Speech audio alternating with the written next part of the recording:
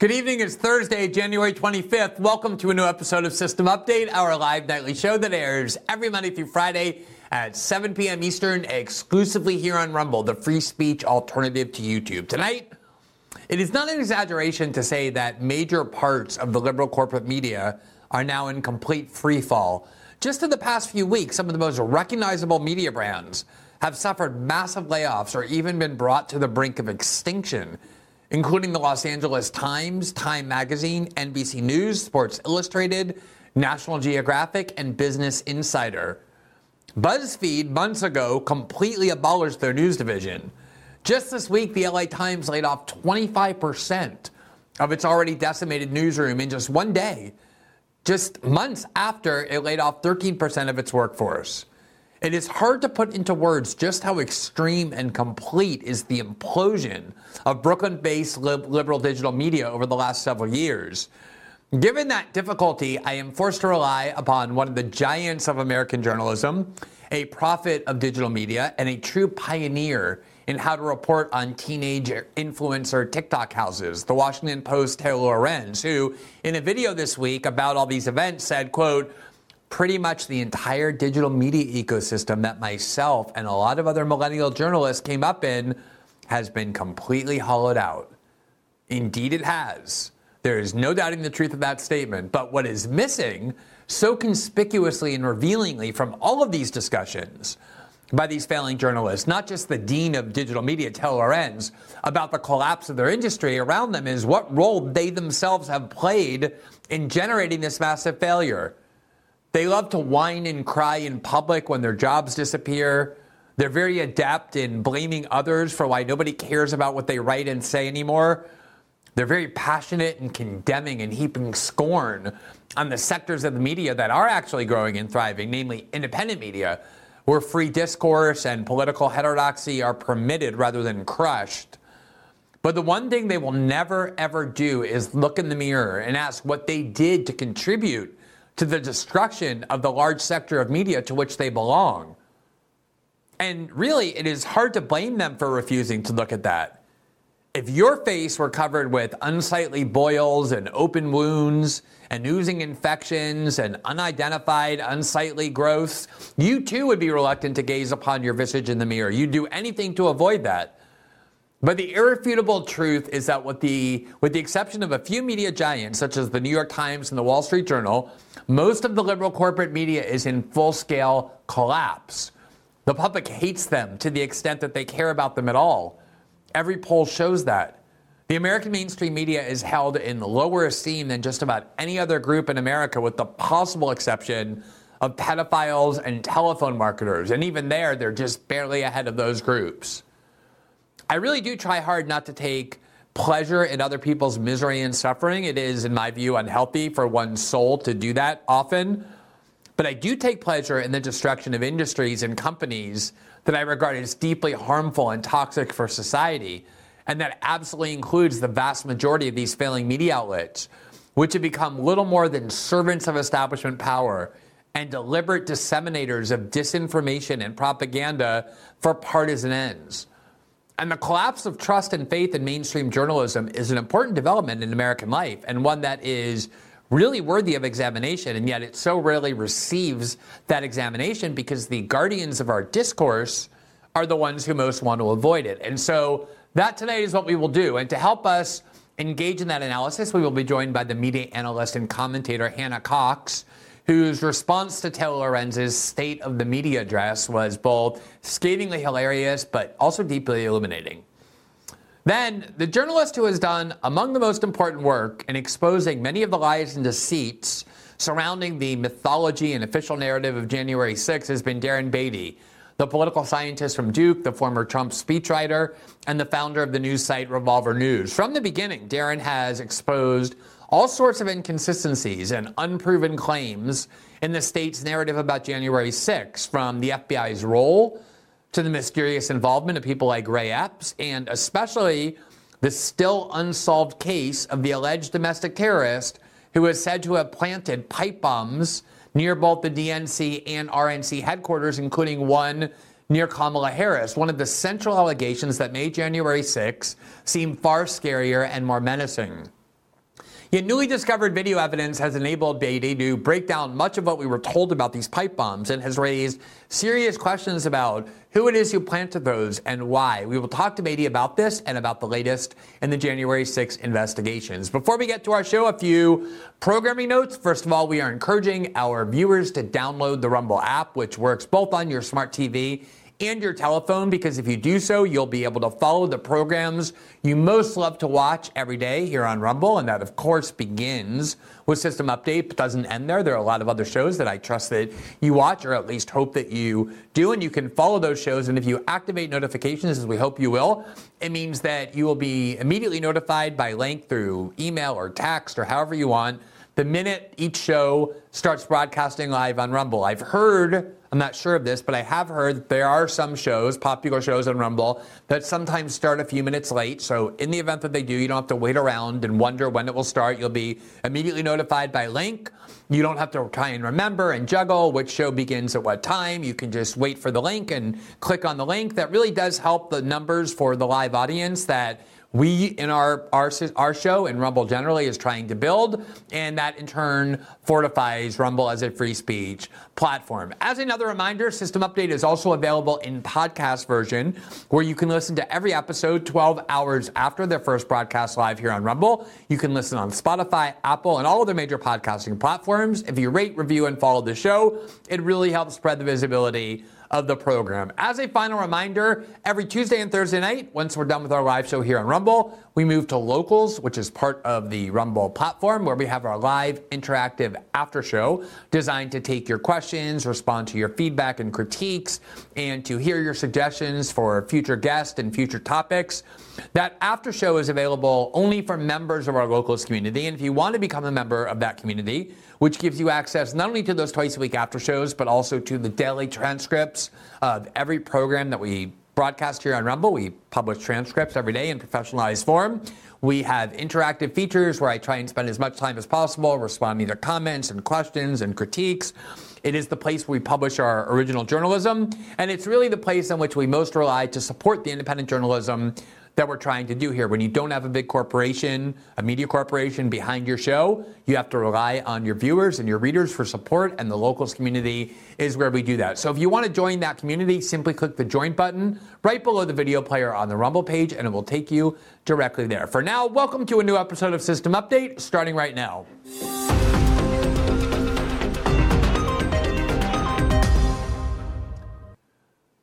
In the United States, over the past several decades, we have watched the collapse of all sorts of industries as the American Midwest has been deindustrialized, as all kinds of industries like factories and coal have been gutted. And usually it's a very sad thing to watch. People lament it because large numbers of people lose their job, people lose their livelihood, communities get shattered as a result of all of that. It's been one of the principal reasons why so many Americans are disillusioned with and angry toward the political class. One of the first times I really believed Donald Trump was going to win the 2016 election was when Hillary Clinton went to West Virginia and gave a speech and said, look, it's time for you to get over it. Accept it. Coal is gone. There are going to be new jobs. You can learn how to do other things. There's no more coal. And then Donald Trump went to West Virginia 3 weeks later, mocked Hillary for scorning coal workers and said, I'm going to do everything I can to save the coal industry. And I watched an interview with a West Virginia coal miner who said, when asked, look, I'm not really sure that Trump is going to be able to, but the fact that he understands the difficulties that this poses for our community and is at least aware of it and not scornful of it and trying to say we're going to do something to help you is something infinitely better and more inspiring than what Hillary came and told us to say. One of the very few exceptions to the negative emotions that people generally have when they watch industries fail is watching the collapse of the liberal corporate media. It has been going on now for many years. In fact, prior to Donald Trump, the model of how corporate media was going to sustain itself in the digital age was something that almost nobody could figure out. It was really an inherently unsustainable model. And it was really the arrival of Donald Trump that gave that industry a sugar high. He saved so many jobs in media, especially the people who most hated him. Every anti-Trump network, every anti-Trump website saw a skyrocketing of business solely from people who couldn't get enough content about Donald Trump, especially negative content about Donald Trump. Liberals became monomaniacally obsessed about politics, but all sugar highs eventually cause a crash. And as people got tired of hearing about that every day, and especially once Trump went away, all of that got exposed, and then the collapse really started accelerating.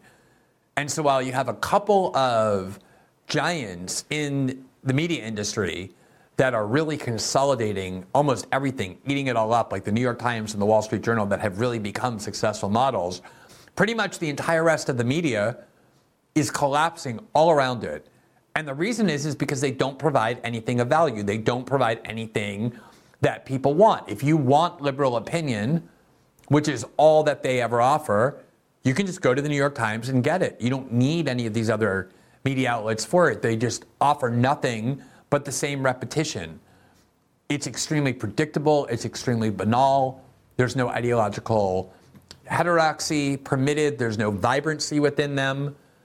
And on top of that, they have been caught lying over and over and over again about so many of the most crucial issues. Our country was dominated for 3 years by a deranged conspiracy theory that most media outlets got on board with. And when you add up all of these failures and all of these kind of gutting of the passion and vibrancy of the industry, of course people started turning away. They still want to know about politics. They still want to be informed. They just stopped trusting these media corporations that they understood had been lying to them, and they began looking elsewhere, which is what explains not the collapse of media, as people like to say, just the collapse of one sector of media, a big sector, to be sure, but one sector, which is the liberal corporate media. And yet independent journalism continues to thrive in ways that are hard to explain. Now, for whatever reason, over the past 2 months, 3 months, and even over the past several weeks, this trend has really accelerated to the point where so many of the most recognizable and longest standing media brands are just starting to collapse in complete free fall. And even the billionaires who decided that they were going to invest in media outlets sort of as a charity project. We saw that with Jeff Bezos in the Washington Post. We saw it with Steve Jobs' widow, who bought The Atlantic. We saw it with Pierre Midyar and many media outlets like The Intercept, where I used to work, but now the Bulwark and Bill Kristol's various projects are all starting to abandon media as well, because billionaires don't actually like to lose money year after year after year. And that's what's happening. Because when you have a public that has contempt for the product that's being produced and contempt for the people who are producing it, and they no longer trust it and value it, there's no way to get enough of their attention to be able to monetize it. Here from the New York Times, just this last week, or actually this week, you see the headline there: billionaires wanted to save the news industry. They're losing a fortune. Quote, Time Magazine, The Washington Post, and The Los Angeles Times, owned by Mark Bainoff, Jeff Bezos, and Dr. Patrick Soon-Shiong, are still losing money. Time, The Washington Post, and The Los Angeles Times all lost millions of dollars last year, people with knowledge of the company's finances have said, after considerable investments from their owners and intensive efforts to drum up new revenue streams. In the middle of last year, the Times was on track to lose $30 million to $40 million in 2023, according to 3 people with knowledge of the projections. Last year, the company cut about 74 jobs, and executives have met in recent days to discuss the possibility of deep job cuts, according to 2 other people familiar with conversations. Mr. Bezos hasn't fared much better at the Washington Post. Like many news organizations, the Post has struggled to hold on to the momentum that it had gained in the wake of the 2020 election. Sagging subscriptions and advertising revenue led to losses of about $100 million last year. At the end of the year, the company eliminated 240 of its 2,500 jobs through buyouts, including some of its well-regarded journalists, well-regarded from the New York Times perspective. But that's 10% of the Washington Post's newsroom being laid off, despite having the backing of one of the 2 or 3 richest people on the planet. The Atlantic, which Laurene Powell Jobs bought in 2017, has set a target of reaching 1 million combined digital and print subscribers and achieving profitability. The company said it had more than 925,000 subscribers as of last summer, though it was still not yet profitable. The difficulties facing the companies are getting only more severe. Here from yesterday, NPR tells an even grimmer story. The title is "A Look at the Wave of Layoffs Hitting the News Industry." The LA Times has confirmed, and its employees are letting us know online, that it has laid off about 115 journalists in its newsroom of what had been only about 500. That represents about 22-23% layoff happening in a single day. The Washington Post just laid off 10% of its ownership. Like the LA Times, it is owned by a civic-minded billionaire. We at NPR went through a 10% cut last year. Here from the USA Today from 2 weeks ago, January 12th, the headline, "NBC News lays off dozens in latest bad news for U.S. workforce. See 2024 job cuts so far." USA Today confirmed the NBC News layoffs on Friday. Other companies starting off their new year by slashing their workforces included Google, Twitch, Amazon, and Discord. The layoffs at NBC, first reported by Puck News, are the latest in an onslaught of cuts made in the journalism industry throughout 2023, including by NBC News, which slashed 75 jobs the same time last year, according to a timeline provided by Forbes.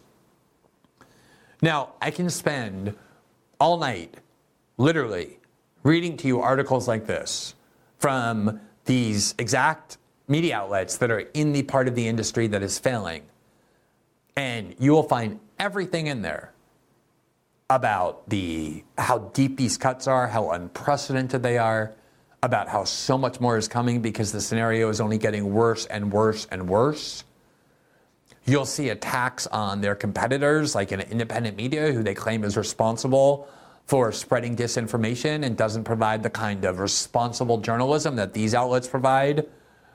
You'll see all kinds of emotional, heart-tugging posts about how sad it is that these people are losing their jobs. These same people who went around telling other people in dying industries, oh, well, too bad there are no coal jobs, go learn how to code. And yet they treat the collapse of their own industry as one of the world's greatest tragedies. You'll find everything in these articles blaming Donald Trump and the Trump movement for undermining faith in American journalism.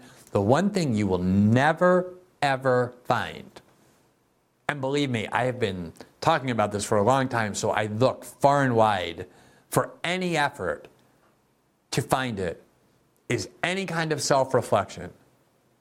Any kind of effort on the part of the journalists who are in these failing sectors to ask of themselves, why is it that the kind of journalism I'm producing has no market? Why is it that the public hates me and my colleagues? I began my journalism career not by working at a major media corporation, but by just simply starting a blog one day in 2005, and I was able very quickly to build a large audience because what I was writing about and the way I was writing about it, obviously there was a market for it. There were people who were craving it and they couldn't find it elsewhere. That's how you succeed in journalism. When I was at The Intercept and it was funded by the billionaire P.O. Midyar, and people thought, well, we don't have to care about things that are beneath us, like trying to get people interested in our writing, trying to develop an audience. I used to always give a speech to them that I knew fell on deaf ears, which is that there's no such thing as good journalism that people don't listen to or care about. Journalism is not poetry, which can be ignored for 2 centuries until it's discovered under a bed, and then poetry experts say, wow, this is real art. Poetry and art can be beautiful and of the highest quality, independent of the impact that they have. That is not true for journalism. Journalism is not an art. It is solely a function of how it can affect society for the better, of how it can expose secrets, make people aware of things that they ought to know about, that the powerful are doing. But if you don't have a way to attract people to be interested in what you're saying, no matter how beautiful your article is, no matter how well constructed and well written, how nice the graphics are, if nobody's reading it, by definition, it's not good journalism. And that is the problem, one of the problems with the corporate media that is largely liberal, which is overwhelmingly the vast bulk of what they are, especially in the age of Trump. They all decided that their mission, their overarching mission, was not to inform the public, but was to defeat Donald Trump and his movement. And so they all became homogenized. They all became activists. They all became overtly partisan. And they all became copycats of one another. There's barely any dissent. Who is a kind of maverick within corporate journalism? The minute there is one, they're gone. Even at Fox News, Tucker Carlson started gradually and then rapidly deviating from standard conservative politics. And despite having the best ratings, he was out. The one thing corporate media does not tolerate is any sort of heterodoxy, any sort of challenge or divergence of views. No real debate possible. You can have debates between Republican and Democratic strategists about horse races. Oh, Nikki Haley's going to win. No, she's not. But not about the real issues governing how power is dispersed in the United States. And then on top of that, you have all those media frauds, major media frauds, in which the country has been drowning for years, that come not from 4chan or Facebook or social media, but from the largest media corporations in the world. And you just look at polling data, and we will show it to you in just a second, that shows that people just hate journalists. They hate corporate journalists. They do not trust them, and therefore have no interest in what they're saying. Now, there are other macroeconomic factors that are playing a role in the collapse of these media companies, to be sure. The monopoly of Google and Facebook and ad revenue, the difficulty in monetizing content in the digital age, the fact that people don't have subscriptions that come to their house anymore, that people have expected to be able to read content for free. These are all cultural changes that have affected media outlets. As these media outlets weakened, they got taken over by venture capitalists who just wanted to suck the profit out of them and didn't care at all about the bones that they left these institutions in. But none of that would be happening if these institutions maintained the trust of their readers and had a lot of people interested in what they have to say. Because if you look at new media, if you look at independent media, people who have the ability to attract interest in their work and who develop trust and faith in their viewers are doing better than ever. The media is not failing. The media that is composed of corporate media corporations, liberal media corporations, Brooklyn-based digital liberal outlets, they are the ones that are failing. And therefore, it's not that hard to understand why. It's because their behavior has caused, deservedly so, the public to lose not just trust in what they say, but interest in everything they're doing.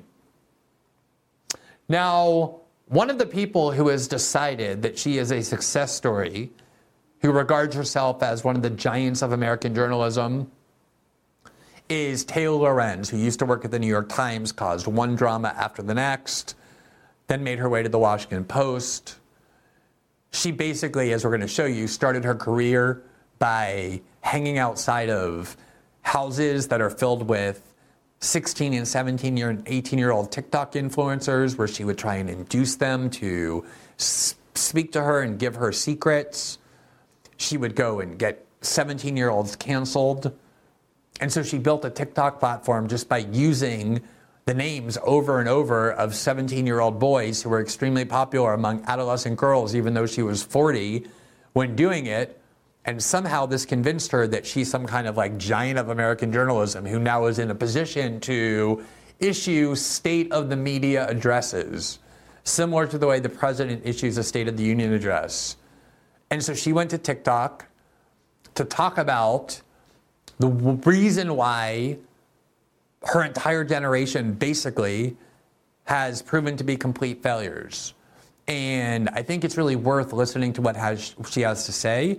Obviously not because there's any wisdom in it, but because it illustrates the pathologies and sicknesses that have caused the collapse of that part of the media and the unbelievable inability to accept responsibility. Even though she purports to say some of this is our fault, you'll see in the way in which she says it it's really just the pretense of accepting responsibility, but not actually any attempt to grapple with the true pathologies of media. The entire journalism industry is basically in a free fall. Today, the Los Angeles Times laid off 115 employees. They wiped out their entire DC bureau in an election year. They laid off pretty much all of their sports teams. They killed their entire tech and business section. They laid off breaking news writers, social media editors. The list goes on. But what's really dark is this is just the latest in months and months and months of layoffs in the media industry. In fact, tens of thousands of journalists have been laid off in the past year. Major media companies like BuzzFeed News have completely shuttered their news operations. Time magazine also just laid off a ton of people, and Sports Illustrated basically shut down last week. Pretty much the entire digital media ecosystem that myself and a lot of other millennial journalists came up in has been completely hollowed out. And it's not just digital media. I gotta just let her repeat that sentence because I love it so much. It's like kind of sweet dessert just entering my body and animating every one of my cells. Listen to this sentence. Millennial journalists came up in has been, and a lot of other millennial journalists came up in. Entire digital media ecosystem that myself and a lot of other millennial journalists came up in has been completely hollowed out. And it's not the area of media that myself and a lot of my fellow digital millennial journalists has come up in have been completely hollowed out. That is exactly what has happened. And there are very good and valid reasons for it. And while as I said, I don't take pleasure in watching people lose their jobs and be sad about it, I absolutely take pleasure in the hollowing out of industries that are very toxic and damaging to our society and to our republic, which includes this one.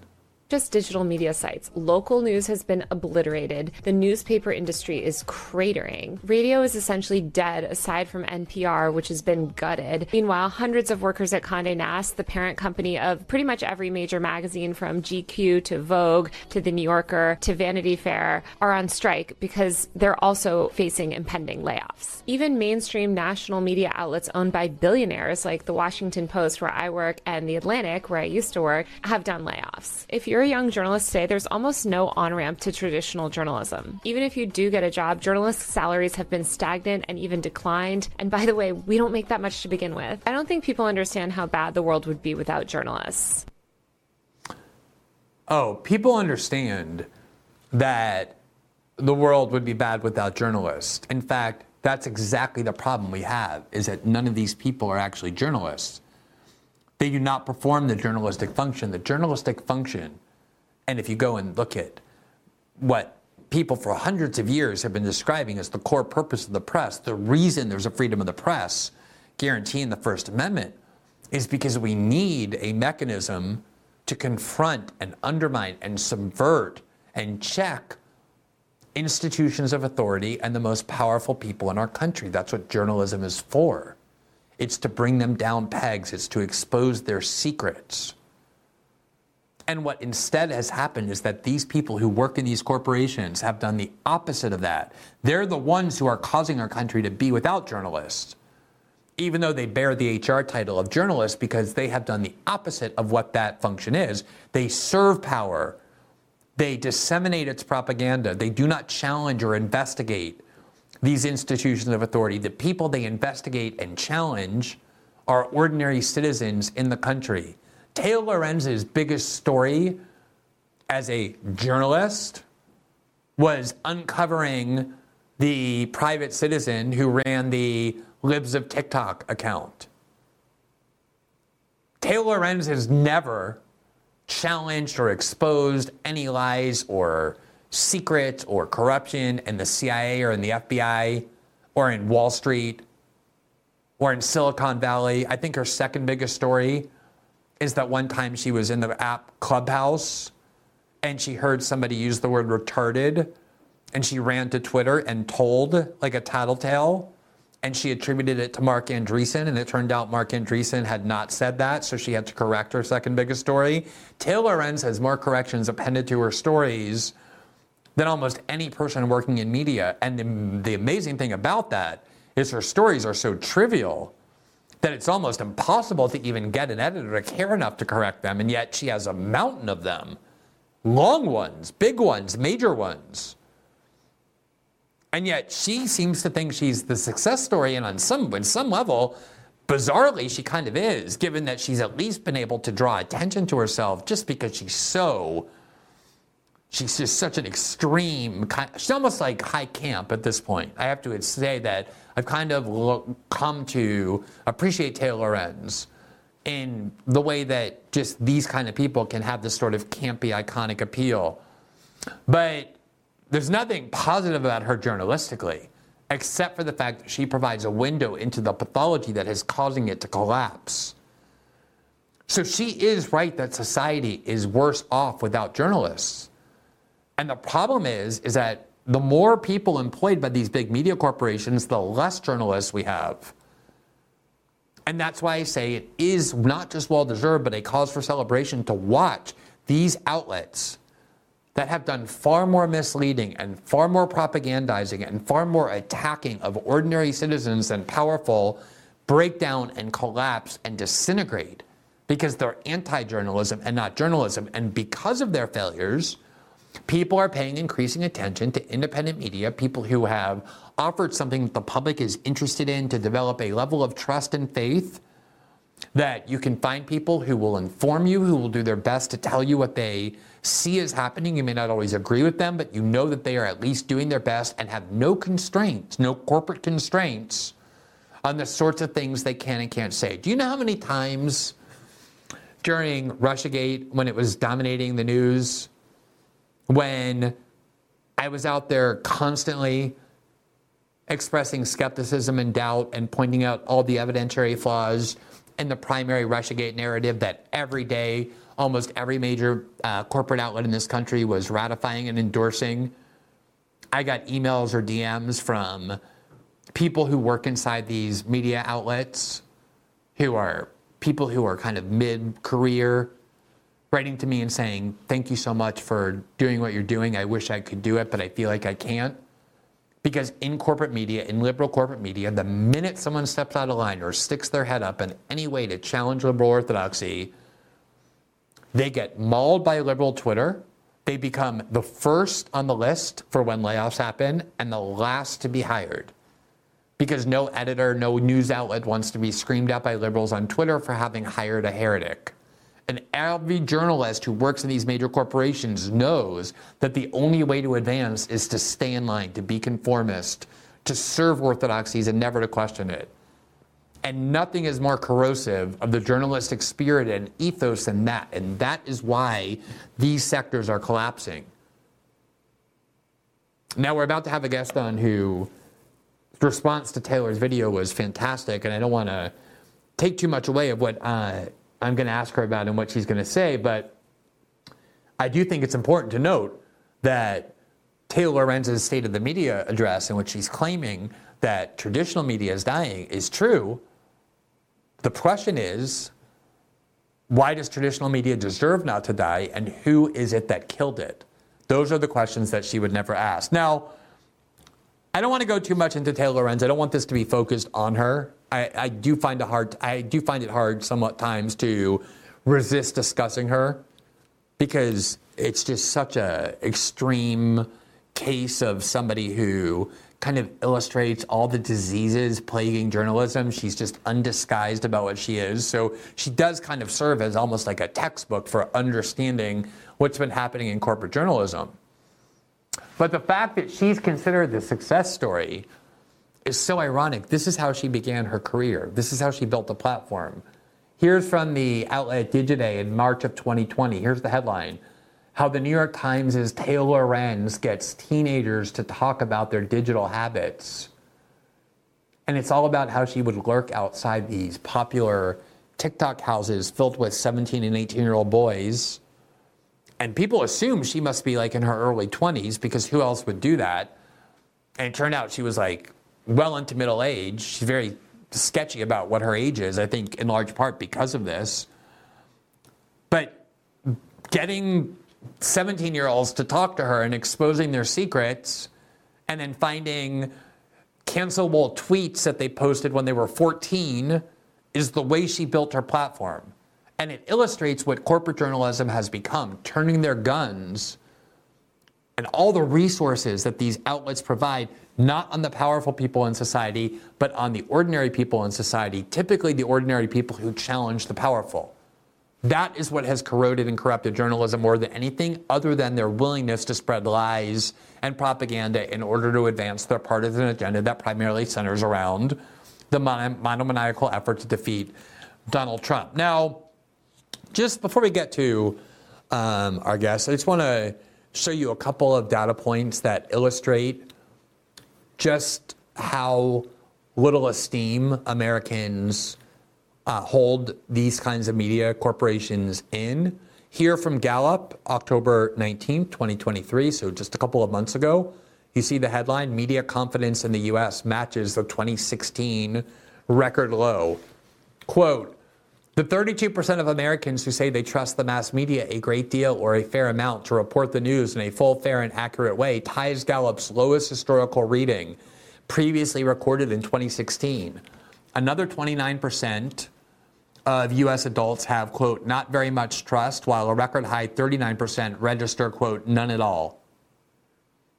And we've recently showed you polls that basically the only people who have faith and trust in almost every major media corporation other than Fox News and Newsmax are Democrats.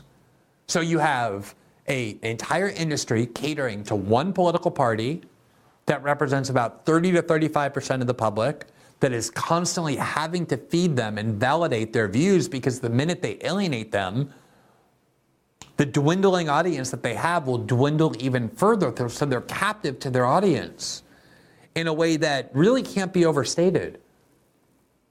I once talked to a host at MSNBC who told me that they don't get episode by episode ratings, they get segment by segment ratings. And they told me, and this is 2014 or 15, that whenever they would put on a guest that was critical of the Democratic Party, you could watch the audience just click away and go somewhere else. They didn't want to hear it. And that conditions those people and trains them that if they want to keep their job, they have to refrain from alienating their audience. And that means never criticizing the Democratic Party. And so they become more and more homogenized, more and more banal, more and more predictable, more and more willing to lie, and therefore less and less trustworthy and less interesting to huge numbers of people who don't identify as Democrats. That is the state of corporate media in the United States. The problem is that for those people, their part of the media is the media. The reality, though, is that there is a big part of the media that is thriving. It's the part that has not fallen prey to those defects. So when I watched that video from the Washington Post's Taylor Lorenz, the one I just showed you, in which she kind of postured as the dean of digital era American journalism, sermonizing about what went wrong and what she referred to as her sector of the media, I was so transfixed by the utter absurdity of that person that I really could not muster a rational analysis of anything she said.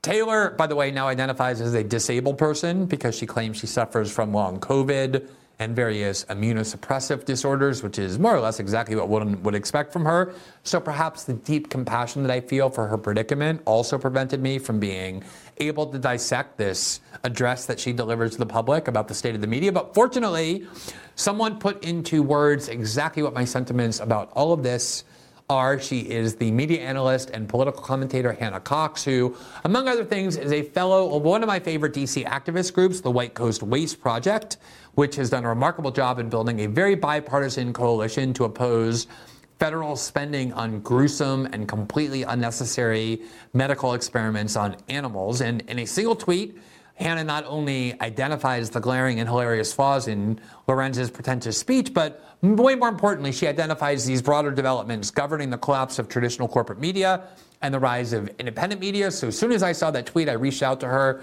and asked her to come on to discuss her analysis, and was very delighted when I learned that she had the time to do so tonight. And we are very delighted to welcome her to her debut appearance on System Update. Hannah, thank you so much for taking the time. I'm excited to talk to you about all of this. Thank you so much for having me. I'm a huge fan of your work, so it's wonderful to be here. That's nice of you to say. Thanks. So before we get into these broader themes, and like I said, I don't want to make this focus on Taylor Lorenz, in part because it's not particularly significant, even though it is extremely entertaining to talk about her. I just want to get your what was your visceral reaction upon listening to that video? Well, I, like you, just love to hate on Taylor Lorenz. I think that's the only reason she has a career is because she just makes people so angry they can't look away. It's a total train wreck. And, I run an independent media company called Base Politics. We are a nonprofit, but we are in this sector where we are focusing on new media, on podcasts, on YouTube, on Instagram and TikTok. And I found it exceedingly condescending, first and foremost, her assertion that journalism is dying. Journalism is alive and well. People appreciate actual journalism and they're willing to pay for it. What's dying is the mainstream legacy media that has failed to innovate. And that also, like you said, has become more of an arm for the state and more of a propaganda machine than actual journalistic outlets. So I guess they don't assign Who Moved My Cheese to read in journalism schools these days. But I think people like Taylor need to pick up the book because the amount of entitlement that came across in this video really just slaps you across the face. She's saying that these outlets are owned by billionaires and yet they're laying all these people off as if because these people are billionaires, they should have to keep losing money for crappy work that people don't want to pay for. At the end of the day, her work and that of many of her colleagues is not creating value for people. People don't trust it. I saw a recent poll that actually said 50% of Americans believe that the mainstream media intentionally lies and misleads them. And so she doesn't connect this fact that in order to have a job in doing something, you have to create value in that job. And she's no longer doing it, but she expects to still have a cushy job and thinks all of her other colleagues should as well. Meanwhile, the people I think who've worked in the sector for some time, who have energy, who are entrepreneurial, who have the sort of innovative genes, they've left these companies because they are very restraining, because you cannot speak truth to power within them, because they often are so partisan that people really can't talk about things that matter or ever sort of cut through all of the noise out there. And so those types of people have already left, and they're doing just fine on places like Substack and YouTube. She tries to undermine people in this kind of capacity and say that they're not as trustworthy, they can't be fact checked, or their videos are too short. What people want is shorter video and sometimes long form video as well. But on top of that, this assertion that these people are less credible than her is hilarious because the mainstream media gets it wrong all the time. From COVID, they were not the ones that broke the story, by the way, on who was actually funding that Wuhan lab. It was the White Coat Waste Project, who you mentioned earlier, who I'm a fellow for, who happened to be doing the work of journalists because they were filing Freedom of Information Acts, trying to figure out if gain of function was happening because it is animal torture. And so they had sort of the smoking gun. They couldn't even get the mainstream media to publish that information for well over a year. And it wasn't until Rand Paul took that information and countered Dr. Fauci with it that all of a sudden you saw the mainstream media start to change their tune and say, oh, maybe we were funding this lab. Maybe this thing could have been lab created. I think the amount of trust that people have lost in these institutions is valid. They are not in any way more credible. Their fact checks are often laughably incorrect. I recently had to run a fact check on the fact checkers at USA Today a few weeks ago because they were claiming that there isn't a kill switch that they put in place for all vehicles beginning in 2026. Representative Thomas Massey was trying to get that overturned, and they were calling him crazy, saying that this hadn't been passed and using really ridiculous language to sort of dance around the fact that that was exactly what was in the legislation. So from really big things like COVID and its origins to war to basic pieces of legislation and what's in them and how it's going to impact the American people, they aren't doing their job. They are not credible. There's no way that you can hang their hat on what they're doing. And so people are right to turn to independent media. And lastly, I'll say, just before I pause, I also thought there was a lot of a victim mentality in Taylor's video, which you often see from Taylor. She really likes to play the victim. And I just think that it is such a slap in the face to journalists who are actually putting their lives on the line. There have been over 80 journalists killed in Gaza in the past couple of months as they are trying to report on war crimes that are happening there. You yourself have put yourself on the line and endangered your safety, both in the US and in Brazil at times. Julian Assange is still sitting in prison for his reporting. I mean, there are so many journalists who are doing incredible work and who really are sacrificing everything to bring people information and to try to push back on the powers that be. And so for her to try to play victim was just really disrespectful, I thought, to the actual craft of journalism. Yeah, that time that she went on MSNBC and started weeping about how essentially she's so endangered because people criticize her on the internet when she has never in her life challenged a single person of any power. I've watched people like Julian Assange rot in prison. I've seen journalists killed in war zones. I've been, several governments have attempted to prosecute me and illegally spy on me, and all kinds of journalists who, as you say, put themselves in danger all the time. And these millennial journalists who basically have turned themselves into arms of the powerful really believe that because they're occasionally criticized by people on Twitter who then are censored, that they are actually somehow really victimized. And you know, it was amazing. One time, or a couple times now, Taylor Lorenz has been allowed to write articles and columns that refer to me. And, you know I'm polarizing to a lot of people, but my journalism and my career speaks for itself. And she was permitted to repeatedly refer to me as if it were my title as a right-wing influencer, as though I'm like some sort of TikTok dancer, while, she continues to call herself a reporter. And the reason is because ideologically the Washington Post sees me as an enemy, and therefore anything goes. And I think that's so much of what people have come to realize about this kind of new crop of journalists is they have thrown all caution to the wind. The other thing I just want to pick up on what you said, obviously it's always going to be the case that media outlets are going to make mistakes. This has been the case forever. Human beings make mistakes. Human institutions are fallible. The solution, though, when you make a mistake is that you own up to it as quickly as possible. You account for how that error happened. You apologize for it. You correct it. You retract it. The lies that we're talking about that this sector of the media has told that is now failing are not trivial stories or incidental details they got wrong. They were the ones who, for the first several months of the pandemic, pronounced that it was proven that the COVID pandemic did not emanate from a lab in Wuhan, and that anyone who said otherwise was engaged in false conspiracy theories to the point that they got censored from the internet. The thing that drives me the craziest to this day is that prior to the 2020 campaign, they ratified the CIA lie. It came from the bowels of the CIA that the reporting on Hunter Biden and his activities in Ukraine and in China in connection with the Biden family was Russian disinformation. Everyone now knows that was a fabrication. Not one media outlet that spread those lies has ever felt the need to come and say, here's why we got this wrong. We apologize for having done so. Here's what went wrong. Here's what we're going to do in the future. Why do you think it is that people like us can kind of look at these lies that they have told on so many critical stories? They drowned the country in Russiagate for 2 or 3 years, only for that investigation to end debunking the core conspiracy theories. So many examples that you can give. And I really think they don't see that they don't see that they have been more responsible for the dissemination of disinformation than almost any other source of information in the United States. Why is it that you think they're so incapable of understanding the validity of these critiques? Oh, I don't think it's that they misunderstand. I think that they are arrogant. I think that they have every assurance in their minds that the government's going to come in and save them and shroud them from competition. They're working all the time for this right now, right? And Taylor Lorenz is notorious for going after tech and saying the government needs to regulate tech companies more. And you'll often hear them going after things like Section 230. There was the Journalism Competition and Preservation Act. They're introducing all these bills saying we're trying to protect journalism. We want to make sure that journalists can still compete in a modern world. But really what they're trying to do in these pieces of legislation, when you dig into them, is eliminate independent competition. They are really trying to ensure that independent media outlets, independent journalists cannot compete with them. They're trying to find ways where they can get together and collectively bargain with social media companies so that only their articles and links can appear, essentially.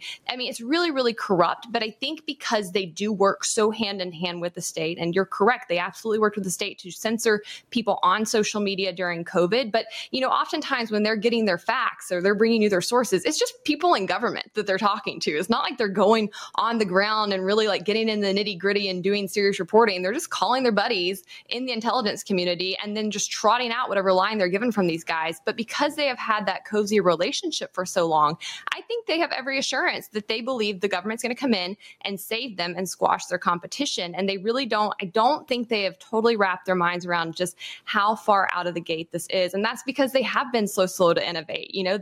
Most of the people who are running these newspapers or who are writing for them, they're not the innovators. The people who are, they're already out here doing the kinds of work that you and I are doing. So they don't quite understand just how far gone it is. TikTok is now the top search engine for, I think, 40% of Americans and growing every day. People increasingly do not trust institutions whatsoever. They're seeking out individuals that they like, that they have, good relationships with, that they identify with online. That's who they want to get their information from. They have a healthy distrust of the media, and they've seen how corrupt the media is as well, not just in their horrible reporting style, but in the tactics that they use. Taylor herself has outright doxed people. So, she's gone so far as to actually publish people's home addresses and work addresses, and then has the audacity to go and cry about online bullying and harassment that she faces. They lie about people. They ruin their reputations. They try to get people fired.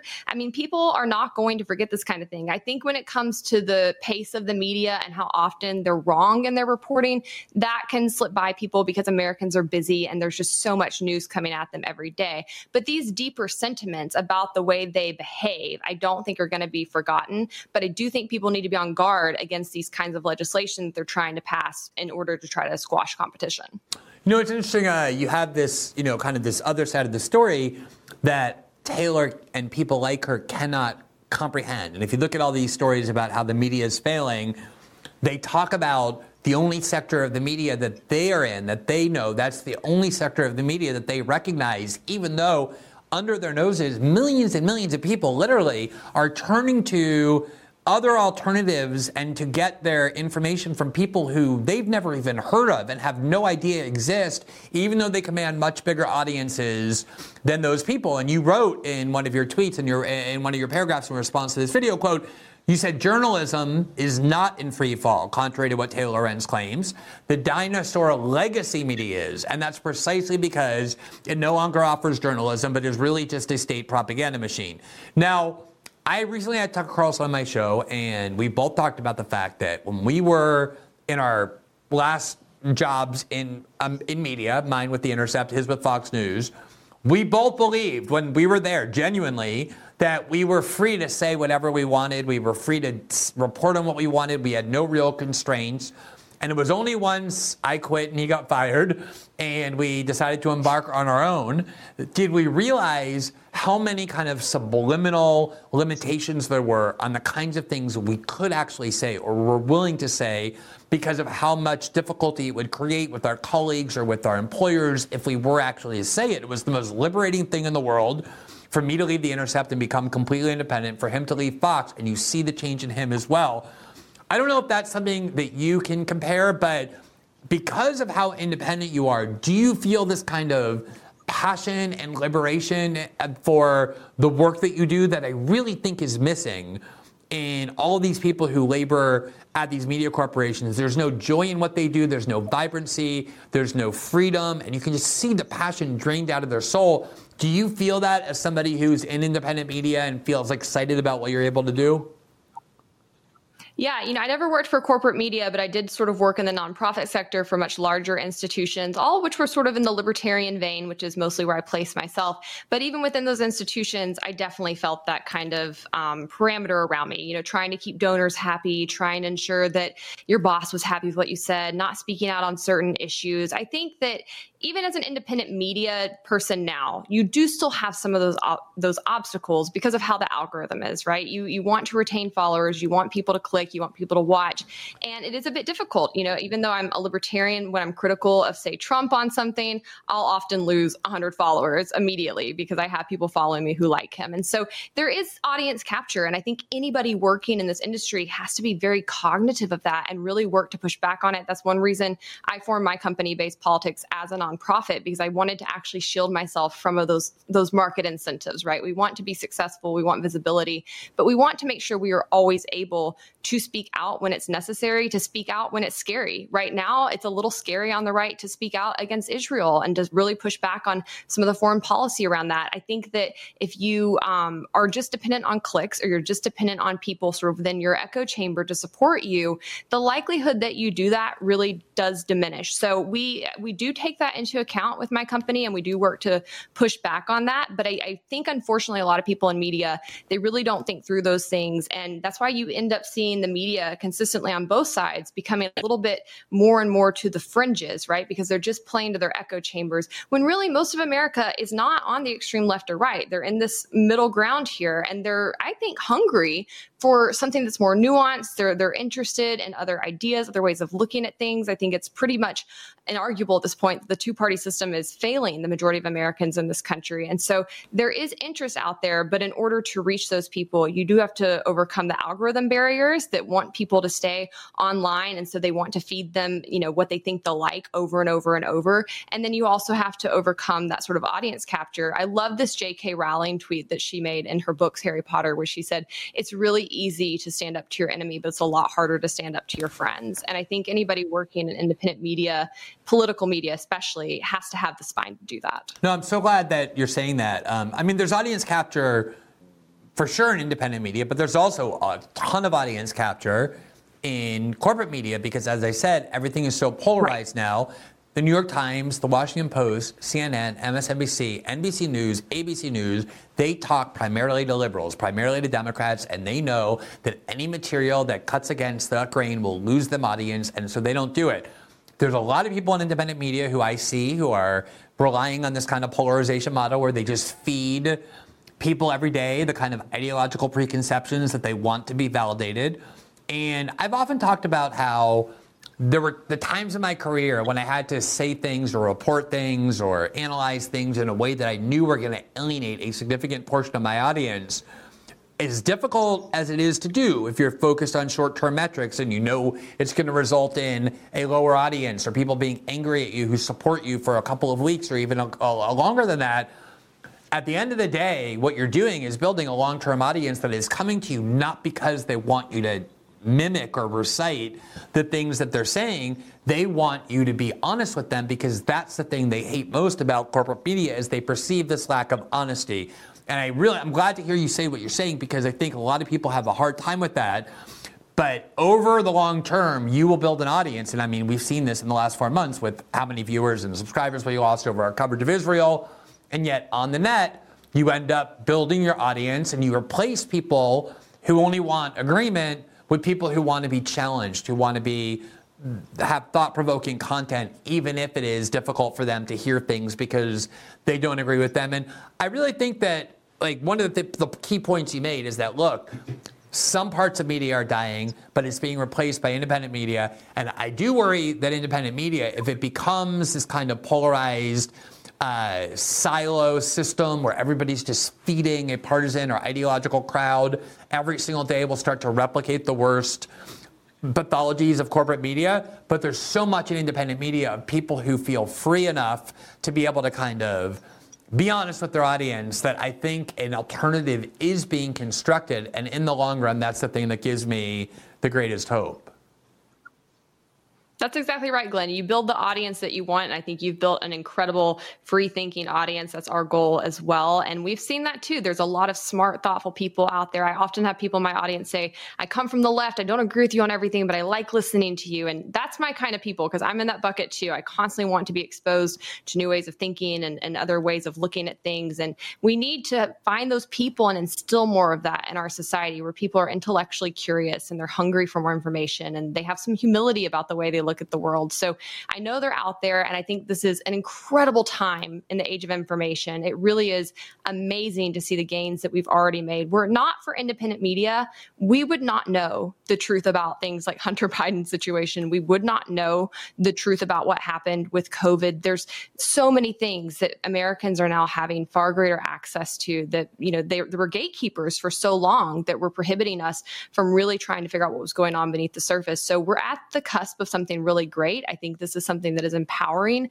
for average Americans. It really is something that gives them the tools they need to fight back and take more active role in their society. So I'm excited about it as a whole. I do think we have to keep in mind, those pitfalls that we could fall into. But on net, we've got over 160 million people making content these days. Of course, not all of them are necessarily political, but of those, about 50% now are full-time. So independent media is thriving, it's growing, and anybody who's willing willing to compete, who's willing to come in and innovate, I think is going to thrive. And those who don't, they need to learn how to code. They deserve to not have jobs in journalism anymore. Absolutely. I mean, it's interesting that the most successful person in independent media over the last decade is probably the person who is most difficult to pin down in terms of partisan or ideological allegiance, and that's Joe Rogan. And I think he kind of proved that the vast majority of people are not served by a model that adheres to one ideological or political line. That's not what they want. That's not what they trust. And I think ultimately that is the success for independent media, and it gives me a lot of hope, not just seeing the part of the media that deserves to die, but the part of the media that deserves to thrive. And I think your response to Taylor's video captured that so well. I'm really appreciative you came on and took time to talk to me about it. I'm going to have you on once to talk about the White Coat Project, which is a group that I love so much and that entire cause. But thanks so much, Hannah. It was great to talk to you, and I hope to do so again. Absolutely. Good to see you, Glenn. Have a good evening.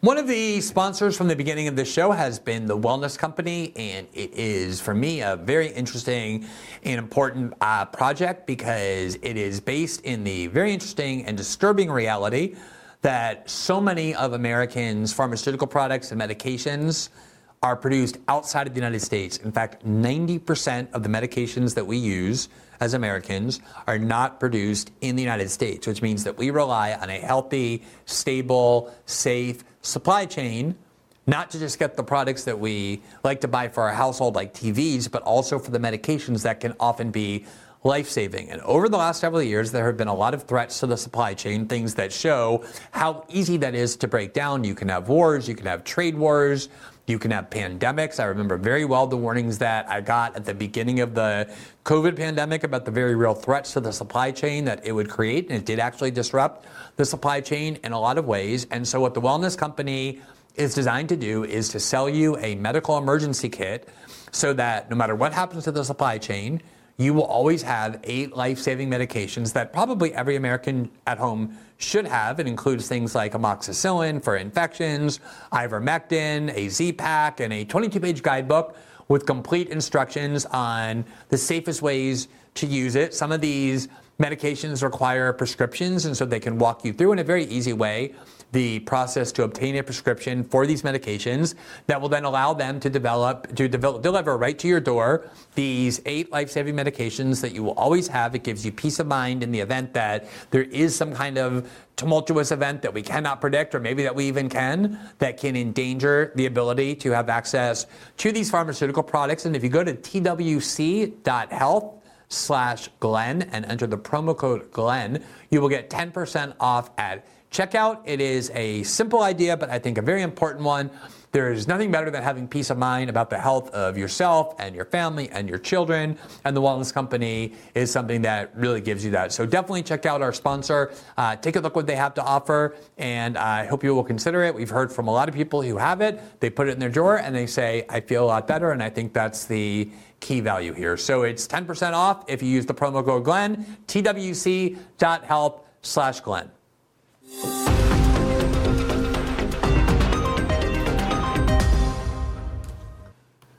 Ever since January 6th emerged, it has been characterized by a lot of things, one of which has been a series of lies that were told both by the government and by the media, all with the intention of making that day seem far more serious and menacing and dangerous than it actually was.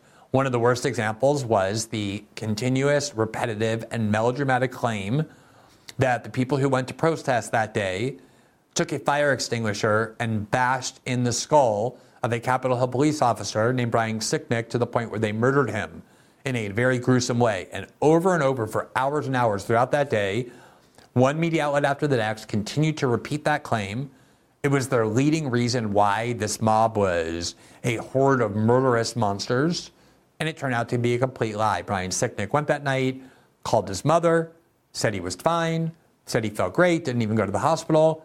He didn't die on January 6th, as they claimed over and over. In fact, no one died on January 6th except for 4 different pro-Trump supporters, 2 of whom dropped out of a heart attack, 1 from a speed overdose, and 1 Ashley Babbitt, who was killed by a Capitol Hill police officer who shot her at point-blank range. And so Brian Sicknick didn't die until the next day, and the coroner determined that he died of natural causes, not by having his skull bashed in with a fire extinguisher. And this is what you see in these events all the time, are all kinds of lies in order to scare people into believing that the event is much worse than it is, so that they become more submissive and more willing to give up power to the institutions of authority like the CIA and the FBI and the members of Congress who wanted to seize a lot of power in the name of fighting this scary insurrectionary movement. And one of the main stories that actually emerged that fueled this narrative was the claim that a domestic terrorist actually planted very dangerous pipe bombs, one at the Democratic National Committee headquarters, the other at the Republican National Committee headquarters, and one of which came very close to being able to threaten the physical safety of the Vice President-elect of the United States, Kamala Harris.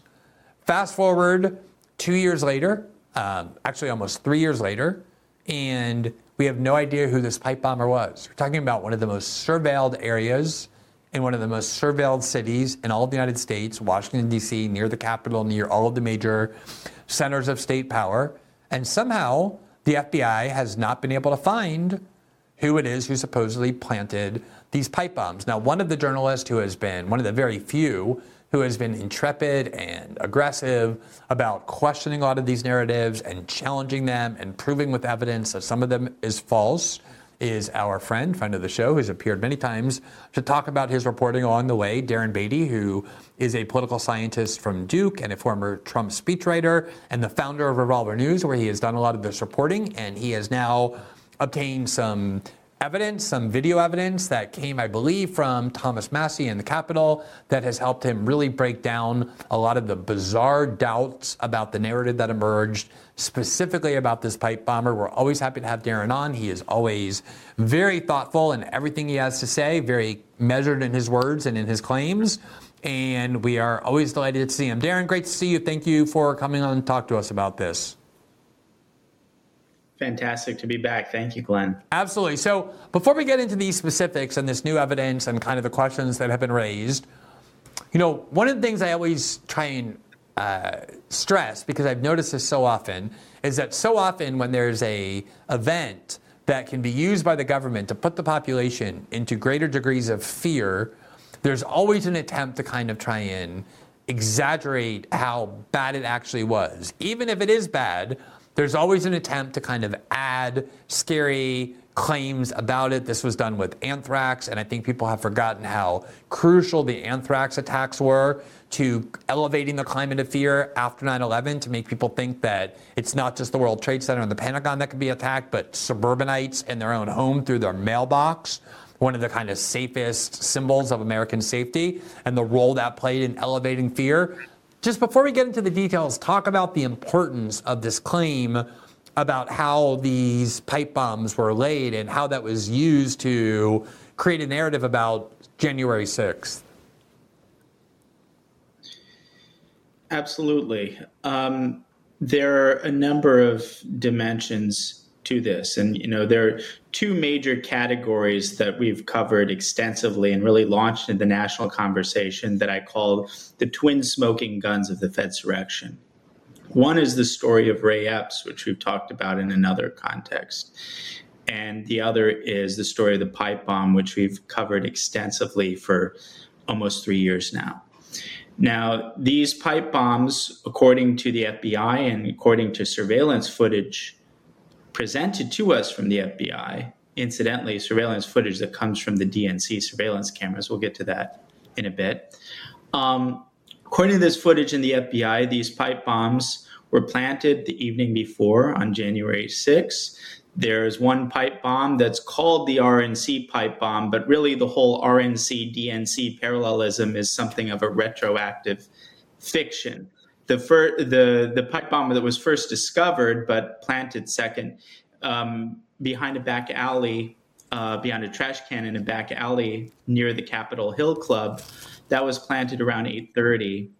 And there is the second pipe bomb, the DNC pipe bomb, that was planted at approximately 8 p.m., according to the footage. Now, the surveillance footage. presented to us by the FBI that comes via the DNC.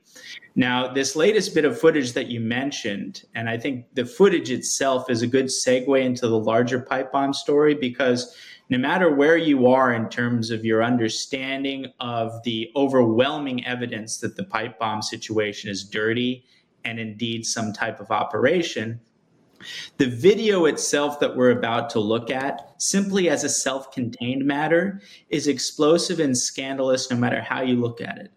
Even if you close your eyes and ears to the overwhelming evidence of federal involvement in January 6th, this video as a self-contained matter is pretty explosive, and I'd like to walk the audience through it if you guys have some clips on B-roll.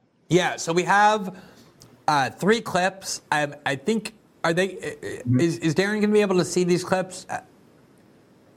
Yes. I can describe it. Don't worry about the B-roll too much. I just want. What I want is to, because we didn't pick all of them. I know you had a long Twitter thread analyzing, I think like 6 or 7 videos. I'll discuss the most salient things. Okay, so hopefully we chose what you consider the most salient. But let me show you first the first video we have. You'll be able to see it on the screen. You can kind of talk during the time that we're playing it. I think this was the first one that was just kind of used to show the planting of the pipe bomb. So let's look at this, and then you tell us what you think we need to. Yeah. And let me just say, it's dated.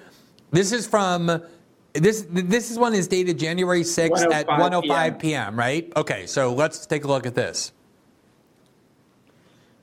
So what are we seeing here? So here we have an individual. Yeah. Here we have an individual with a backpack approaching these 2 SUVs. We now know that individual is a plainclothes Capitol Police officer. He's informing the SUV here, the driver's side. This is a Metro PD SUV. He's informing the individuals in this car of the presence of a pipe bomb merely feet away. This isn't just an ordinary Metro PD car. This is part of a Secret Service detail, and the black SUV is Secret Service, but even the Metro PD car is part of the Secret Service detail. Here we see the person go to the black SUV. He's informing the individuals there, the detail, the Secret Service officers, the presence of a pipe bomb merely feet away, and ultimately the camera will pan to the benches where the pipe bomb is placed.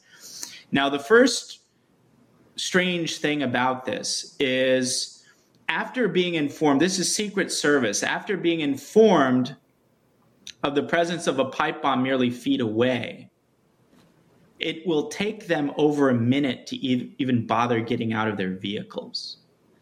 At which point, they simply stand and lounge around in the most lackadaisical fashion imaginable. If viewers can see it here, or they can go to revolver.news and watch the video for yourselves and ask yourself, is this how I would imagine the Secret Service would respond? Well, because also Darren, you like, while this whole thing is happening, you have people walking by, like just civilians walking very close to these cars. Yeah, no, and I just Indeed, like even in this first video where I'm sorry, and I should have asked this before, and I don't mean to interrupt your train of thought. I apologize, but are we only seeing these videos now, and where did they come from? How did we get access to these videos? So there's a bunch of footage, obviously, from the Capitol Police. This security camera is a Capitol Police security camera. It was not released in the 70, 90 or so hours that the new speaker released, even though he promised 40,000. It kind of got lost in the whole like hoopla over the other Capitol videos. This was a specialized thing. This is something that Thomas Massey, as a result of extensive conversations and his deep familiarity with our research at revolver.news, he actually has taken an active interest in this pipe bomb question specifically, and he kind of heroically persisted with Kevin McCarthy directly, to the point that, he had some leverage with Kevin McCarthy and basically used it on this. Kevin McCarthy was forced to pull teeth to get this video released. This is only 7 minutes, but I think without question, this is the most important January 6th video in existence. And it was sort of released very quietly, and it's been out for 4 months, but nobody's really really told a story of how and why this is so significant. And this is what I've done recently. And, it's kind of everywhere because it's so self-evident once you see it that here you have a Secret Service detail being informed of the presence of an explosive device. There's a extraordinary lack of concern, not only for themselves, for their own lives, for the life of their protectee, who is then VP-elect Kamala Harris. And we'll get to that in a second. That's very significant. And most egregiously, as you point out, pedestrians walking by. In fact, the most flagrant example of this is another clip, which you guys may or may not have. It's fine if you don't, of a group of children actually crossing the street in the direction of this pipe bomb, walking within feet of the benches where the pipe bomb is placed. And the Secret Service agents are just standing there, not warning them, not a care in the world for these kids, for themselves, for Kamala. It's very clear that these Secret Service agents know that the pipe bomb is a dud, that it's inert, that it's fake, that it poses no danger. Then the obvious question is, how the hell do the Secret Service agents know that this bomb is a dud? An interesting additional detail. Let's look at the second video. I think we have 3 clips. So if you could, are you able to see these on the screen as we're playing them? I am. Okay, good. So let's look at the second one and tell us what we're seeing here.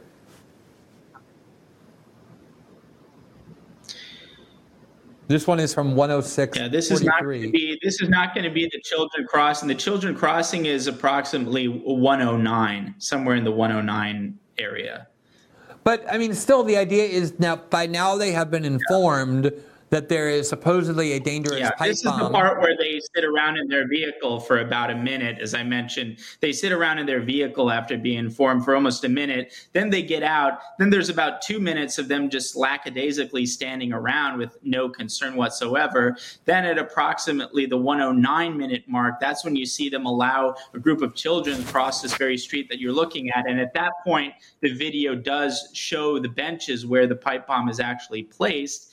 Then shortly after that, a Capitol Police officer walks right up to the pipe bomb, snaps a photo, gives a thumbs up signal, after which point the Secret Service detail, for the first time in the whole 7-minute video, actually hustle and get the hell out of Dodge. That's the first time the whole video they scramble to get away. Now, and then the video expires. This is only 7 minutes. It's an explosive 7 minutes. But I have sources who've seen a more extended version. And what happens shortly after that is kind of funny because they actually get a bomb-safe robot to come in and dismantle it. The very bomb that they were just lackadaisically standing around, that they're unconcerned of its danger it poses to Kamala Harris, the VP-elect, who they're supposed to be protecting, and then to this group of children, no concern. And yet somehow after they get that money shot from the Capitol Police officer who gives the thumbs up, then they progress to this spectacle of getting a bomb-safe robot to dismantle it. It doesn't make any sense. Again, it's very clear that they knew that the bomb posed no threat, but the obvious follow-up question is, how in the world would Kamala Harris's Secret Service detail know that this bomb was fake? Now, let me get to another thing that is so obvious. Before we move on to that, first of all, let me just show this third clip we have, and people should go and watch all the clips on Revolver News. It's also on your Twitter feed. It went mega viral. What is this that we're seeing here, Darren? Is it just still more of them? So we're at 107 here. So again, and the guy's still there. He hasn't left. This is the person. So here they are standing around lackadaisically. This is after they got out of their cars. So, I mean, again, I described it. This isn't particularly interesting. They're just standing around. Then at the 109 is the most egregious kind of flagrant example of their unconcern, because that's when you can see the children crossing. And then at around 110, you can see the Capitol Police officer snapping a photo. So again, I invite people, they can go to revolver.news and watch these clips. I think I've described them pretty well. But that's the footage. And as I pointed out, once the footage expires a little bit later, that's when they get the bomb-safe robot, which again doesn't make any sense. But let me get to an obvious and damning question. Before we get there, let me say this. This is the thing that when I read what you had to say, and now that I'm listening to you further explain, is the question that I had, which is, so let's say it's possible that you were able to look at this bomb and just on sight kind of see that it's a joke, right? That it's not an actual serious threat, that it's not a real bomb that can possibly explode. Like, I imagine if I tried to create a pipe bomb, you would immediately look at it and know that there's no chance that it would detonate. But then the question becomes, why has this narrative lingered for so long that this is a serious pipe bomb? Why are there rewards out for it? Glenn. Yeah, go ahead. Glenn, look, anybody who's ever dealt with the Secret Service whatsoever, they're not going to make an inference and say, oh, this kind of looks like it might be fake. That is a profound violation of protocol. If they find something that even remotely looks like, and these were convincing, whether or not they were actually operative is another question, but you can see photos of them. They don't look obviously fake. And even if they were obviously fake, it's still a flagrant violation of protocol. We're dealing with the Secret Service of the United States, tasked with protecting the VP-elect, the first woman of color VP-elect. Anybody who's dealt with the Secret Service knows that there is zero chance that, according to normal protocol, they would just see it and make a guess and say this kind of looks fake. So that needs to be ruled out. Well, and again, I was just sort of making that devil's argument, but I'm just saying, that was like a defense of them. So, okay, we looked at this pipe bomb, we didn't really jump and get all excited because we knew it was fake. But then, why wasn't that part of the story from the beginning? Look, let me point this other thing out. Is that this is at 1:05. This is already after that first pipe bomb was discovered at 12:40 p.m. So another bomb had already been discovered, which is, also kind of bizarre. And I'd like to get to the full narrative of that. But let me jump to the first obvious and damning thing I'm sorry to keep interrupting. We're gonna take all the time we need. But here, I just want to show you, we actually do have the video clip at 1:09. So since you've referenced it several times, I just want people to be able to see it. I think this is where the children are crossing, just so people can visualize what you've been describing. I think this is the clip that you were talking about, where there are people walking by. Yeah, so the bomb is right by the foot of that further bench. And notice there's a cup of coffee that's open. It's a very windy day. So that cup of coffee, empty cup of coffee, is the mug, whatever it's called. That had not been there for a long time. Someone was sitting there very recently, and I'd love to know who.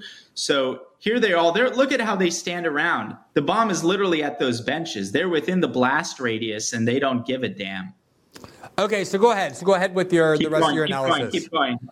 Yeah, I think it stopped there. Do we have this next? Okay. Do we have this? Yeah, no, I don't think we have the rest of that video. But no, I think it's a lost cause, but it's fine because we've described it. And again, the full breakdown is on the piece at Revolver News. So now please let me get into the. Go ahead. I promise I won't interrupt. Go ahead. Okay, because it gets to what you were saying about how in every other domain, the regime is interested in amplifying and exaggerating to the point of absurdity the significance of January 6th in terms of it being a domestic terror event. I should have you know in your audience, the government officially considers pipe bombs to be weapons of mass destruction, by the way. So this is the most domestic terrorist element of the event that the media and the Democrats have spent considerable time and resources and energy in amplifying as a significant event of domestic terrorism. Kamala Harris is in the building at this time. The Secret Service agents who are utterly lackadaisical, who clearly know the bomb is fake, are part of Kamala Harris's Secret Service detail. Kamala Harris studiously covered up the fact that she was in the DNC building on that day.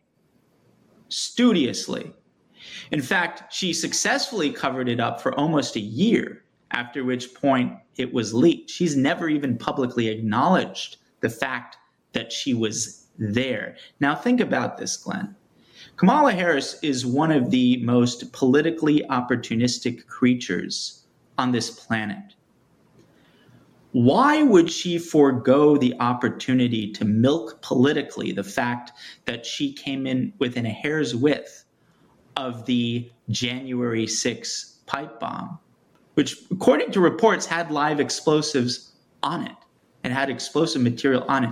Why would Joe Biden, for that matter, who thinks January 6th is sufficiently serious as to warrant an entire speech, and look, this guy can barely get out of bed. If he's going to give a speech for longer than an hour, it means it's important to him. He gave a speech on the third anniversary of January 6th for over an hour. And in this time, he neglected to mention that his own vice president nearly lost her life to the dangerous MAGA pipe bomb. That's very weird. And it makes us wonder how dark and how damning and how embarrassing does the truth have to be for these salivating political opportunists to leave that yummy bar of chocolate untouched on the table? You'd think that would be the most memorable and repeated talking points the whole January 6th, that Kamala Harris, the VP-elect, the first woman of color, so forth and so on, was actually in the building with the pipe bomb. Especially, as you pointed out, I'm glad you mentioned Brian Sicknick in the intro. Think of the great contortionist lengths they have to go to exaggerate this nonsense about Brian Sicknick and have that blow up in their face because it was utterly false, the story that he was bludgeoned to death by the MAGA mob. But here you have an actual case of the vice president being in the building with the bomb, and she doesn't mention it. Biden doesn't mention it. They actively cover that up. So let me just probe that a little bit, because at the time, they did make a big deal out of this. This was a part of this kind of ethos. Glenn. No, let me just cut you off. Yeah.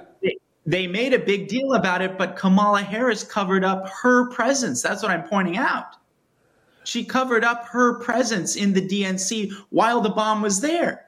But I'm trying to understand the speculative theory, which is the idea that people put these pipe bombs there to make the January 6th event seem like a more serious or a graver expression of domestic terrorism, and yet why then wouldn't they have exploited it for that purpose?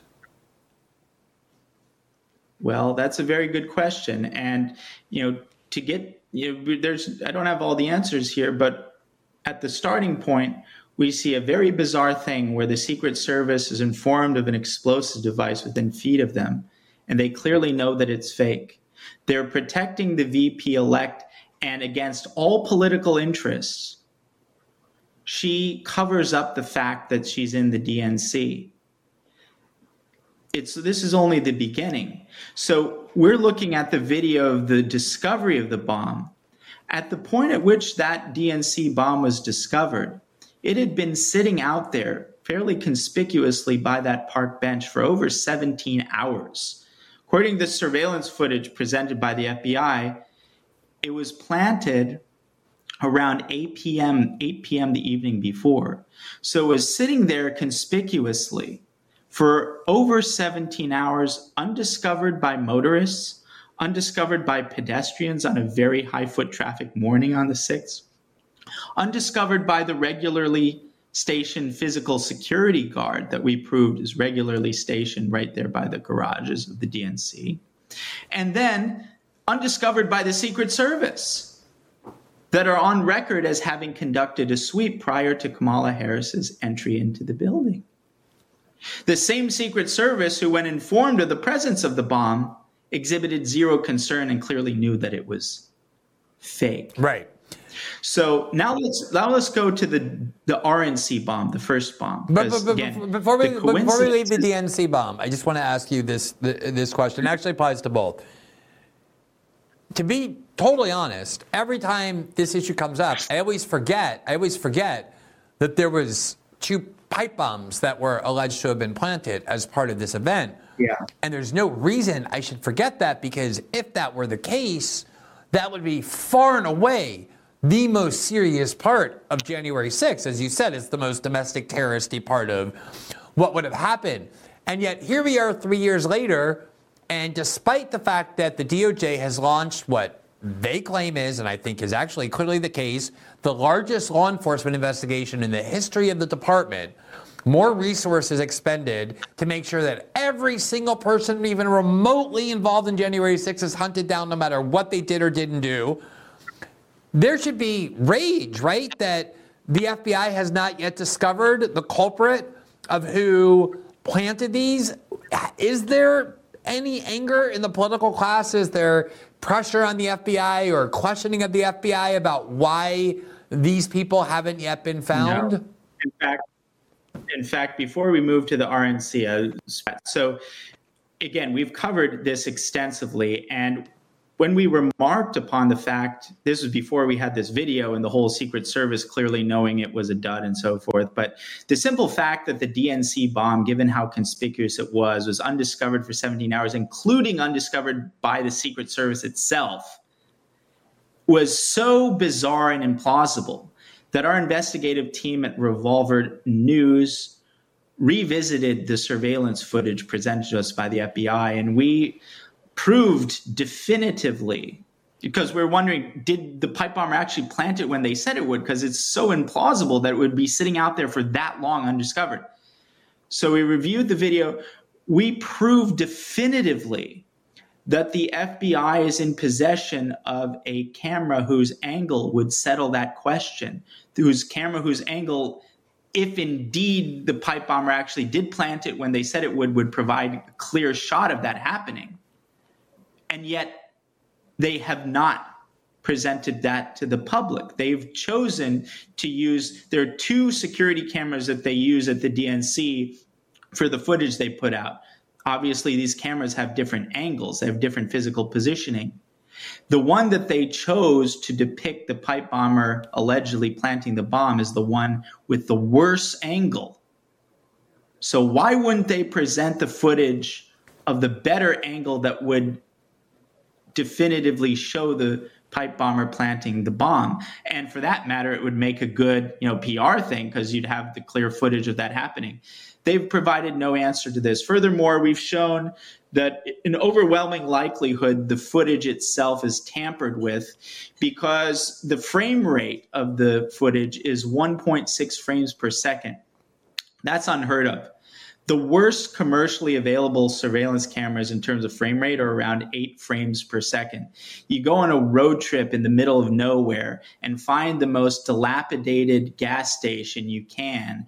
You look at its security camera, that's going to have 8 frames per second. And we're supposed to believe that the DNC headquarters, with all of the VIPs coming and going and working there in a high crime city, the DNC building, not that particular one, but the DNC building a break-in was the catalyst for one of the most, notorious political scandals in American history, Watergate. So we're supposed to believe that the DNC building, not only did they just, go the cheap route and get the worst camera, they went out of their way to scour every antique store in the country to find one of the 3 surviving cameras. And also the official position of the U.S. security state is that the greatest threat to American national security is not ISIS or China or Iran or Russia or North Korea, but right-wing extremism. So you would think they would understand that the DNC is a pretty important target to safeguard in the best possible way they can from this scary insurrectionary MAGA movement. All right, let's move to the one at the RNC. Yeah. We're running out of time, so let's talk about that. I wanted to set that up, Glenn, just to say that it's kind of bizarre that the DNC and the Democrats are not. We prove this is simply a logical proof here. We know they have 2 camera angles, and they chose to show us the bad one. The fact that the Democrats themselves as a party are totally uninterested in uncovering the identity of this ostensible MAGA terrorist who planted an explosive device outside of their national headquarters, that is weird, in the same way that the Kamala Harris not mentioning the fact that she was within a hair's width of this bomb, is, that's an order of magnitude more damning, but it's all in the same universe of doesn't make any sense. Let's go to the RNC bomb, because here's where, believe it or not, here's where it really gets crazy. So the RNC bomb was actually the first one that was found. As I mentioned, it's not really an RNC bomb. It was planted in a back alley by the Capitol Hill Club, which is adjacent to the RNC.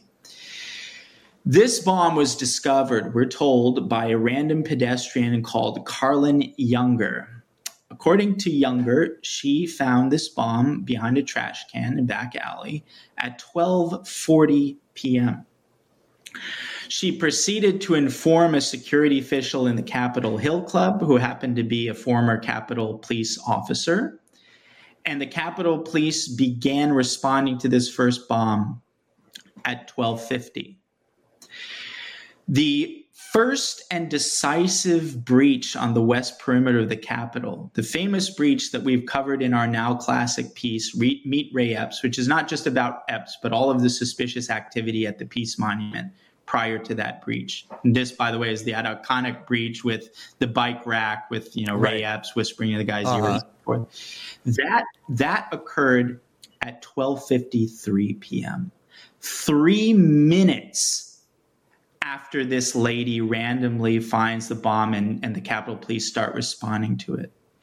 Carlin Younger, again, this random pedestrian, reported that when she found the bomb, it was equipped with a mechanical kitchen timer that could go to an hour, but had 20 minutes left. It turned out the timer was stuck on 20 minutes, but it looked like there was 20 minutes left because it was stuck on the dial there. So let's do the math, Glenn. 12:40 p.m., 20 minutes stuck on the dial.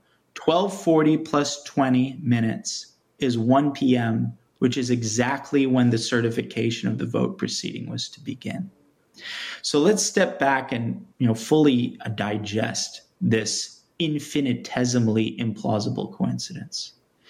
This pipe bomb, we're led to believe, was sitting behind a trash can in a back alley for over 16 hours, only to be randomly discovered almost to the exact minute as to be perfectly synchronized not only with 1 p.m. certification vote, but more importantly, with the 12:53 p.m. initial and decisive attack on the west perimeter of the Capitol. The timing was so spectacularly synchronized that then head of the Capitol Police, Stephen Sund, espoused the theory that these pipe bombs were planted as diversionary devices, not intended to go off. And additional support for that theory is the fact that they were both equipped with these mechanical timers up to an hour, and they were planted the evening before. So the latest they could have actually gone off, if they were intended to go off, would be like 9:30 p.m. or something in a back alley. It would the night before, on January 5th. The night before. Right. So, but instead, they were discovered in perfect synchronicity with the certification of the vote and the attack on the west perimeter. Now let's jump to the video we just looked at of the DNC bomb being discovered. That's at 1:05 p.m. That's scarcely 15 minutes after the first one was discovered at 12:40. So the diversion theory makes complete sense, but there's one hiccup there. How would this pipe bomber count on both of these bombs sitting in their respective locations undiscovered for 16, 17 hours, and then just randomly and coincidentally and independently being discovered within a 15-minute time frame that perfectly coincides with the unfolding of the attack on the Capitol? This guy should, instead of planting the pipe bombs, he should have bought a lottery ticket with that kind of luck. Yeah. Or maybe it wasn't luck, maybe it was something else, but I'll leave that as an exercise for the audience. But I'll only say, add one more point. So the head of the pipe bomb investigation, the FBI, someone called Stephen D'Antuono, who incidentally cut his teeth as the head of the Detroit field office, where he oversaw the disgraced entrapment operation known as the Whitmer kidnapping plot. He was the public face of the pipe bomb investigation, of all people. He retired early, which was weird because people don't retire from the Washington field office. That's a stepping stone to the rarefied floors of the Hoover building. But he retired, I think, clearly because he had a guilty conscience and it was too much for him.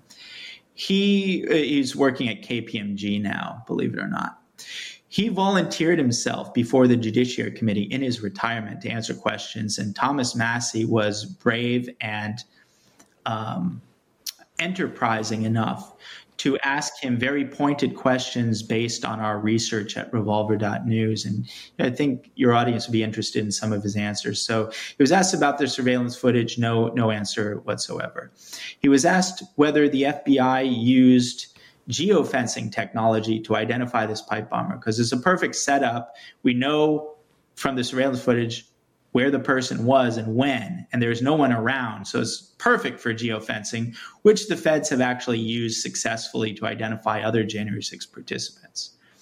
Stephen D'Antuono's body language got very uncomfortable, and he said, well, actually, we did try to use geofencing to identify this pipe bomber, but the telecom company in question got back to us and said, for this specific time and for this specific place, our data is corrupted. After which he pleaded for the then stunned members of the Judiciary Committee not to entertain any conspiracy theories. For our purposes, it gets even better because he was asked about the people who discovered the pipe bombs, because in light of the extraordinarily coincidental, the implausibly coincidental circumstances under which these two bombs were discovered, again, perfect synchronicity with the attack on the Capitol, you would think they would be suspects. And Stephen D'Antuono said, yeah, I know it's investigation 101 that the people to discover the bombs would be suspects. Well, do you know who the guy was who discovered the DNC bomb? No, I don't know who he was. Do you know if he was interviewed by the FBI? No, I don't know if he was interviewed by the FBI. This is the head of the entire investigation who doesn't know whether the people would presumably be the key suspects, at least initially, were even interviewed. Yeah, I mean, this is, I have to say, first of all, obviously, people should go and look at Revolver News because a lot of these evidentiary analyses are difficult to convey in an interview. You should interact with all the video and all the kind of breakdown. I wanted to give people a sense of what it is. But, honestly, Darren, at the end of the day, for me, the most persuasive part of what you're doing is the fact that it is almost inconceivable to me that you have this storyline, that you have what they've been looking for forever, which are like MAGA terrorists, right? People planting pipe bombs, classic terrorism at these two locations, and the interest level over the last 3 years in finding out who did this has completely disappeared. There's no anger, there's no movement, there's no push, there's no interest. It's like it's completely disappeared. It served its purpose, its narrative purpose, and now it's gone. And the fact that when every single last pebble has been overturned as part of this investigation, the most significant crime that was committed as part of all of this would be left unsolved and everybody would be fine with it, as seems to be the case, on top of all the, very uncharacteristically humble failure to exploit it politically on the part of people like Kamala Harris and Joe Biden to push this narrative. These are the kinds of things that raise the biggest questions, independent of the kind of breakdown of this analytical evidentiary questioning that you're raising that, is necessary if you're going to raise these questions. But it is bizarre. I always forget that there was a pipe bomb allegation made as part of this story because of how completely disappeared it has become from our narrative. I'm really grateful for your work in general, but in particular for your pursuit of this story, because every time I'm like, oh yeah, there was like those two pipe bombs that we still don't know who was responsible for them, and no one seems to care. No one seems interested in finding it out. No one seems angry that we don't actually know. And that by itself is immeasurably suspicious. So anyway, as always, people should be looking at Revolver.news. People should be following Darren's work. We are obviously going to continue to have you on the show to talk about this and other developments in January 6th. And as always, we're very appreciative of your time and your excellent work in pursuing this so diligently. Thank you so much, Glenn. Have a good evening, Darren. Thank you. You too. You too. All right, so that concludes our show for this evening. As a reminder, System Update is also available in podcast form where you can listen to every episode 12 hours after their first broadcast live here on Rumble, on Spotify, Apple, and all other major podcasting platforms. If you rate, review, and follow the show, it really helps spread the visibility of the program. As a final reminder, every Tuesday and Thursday night, once we're done with our live show here on Rumble, we move to Locals where we have our interactive after show, tonight being Thursday. We will now be moving there to have that show. It's designed to hear your questions, respond to your feedback and critiques, hear your suggestions for future shows and guests. That after show is available solely to members of our Locals community. So if you want to join our Locals community, which gives you access not only to those twice a week after shows, but also to all the interactive features we have there that enable you to ask me questions and challenge my arguments, and I try and interact as much as possible. We have daily transcripts of every program in full that we produce there in professionalized form. It's the place we publish our original journalism. Freelance articles that we are working on now will be published there as well. And in general, it's really the place that we rely on most for support for the independent journalism that we're trying to do here. Simply click the join button right below the video player on the Rumble page, and it will take you directly to that community. For those of you who have been watching, we are, as always, very appreciative. We hope to see you back tomorrow night and every night at 7 o'clock p.m. Eastern live exclusively here on Rumble. Have a great evening, everybody.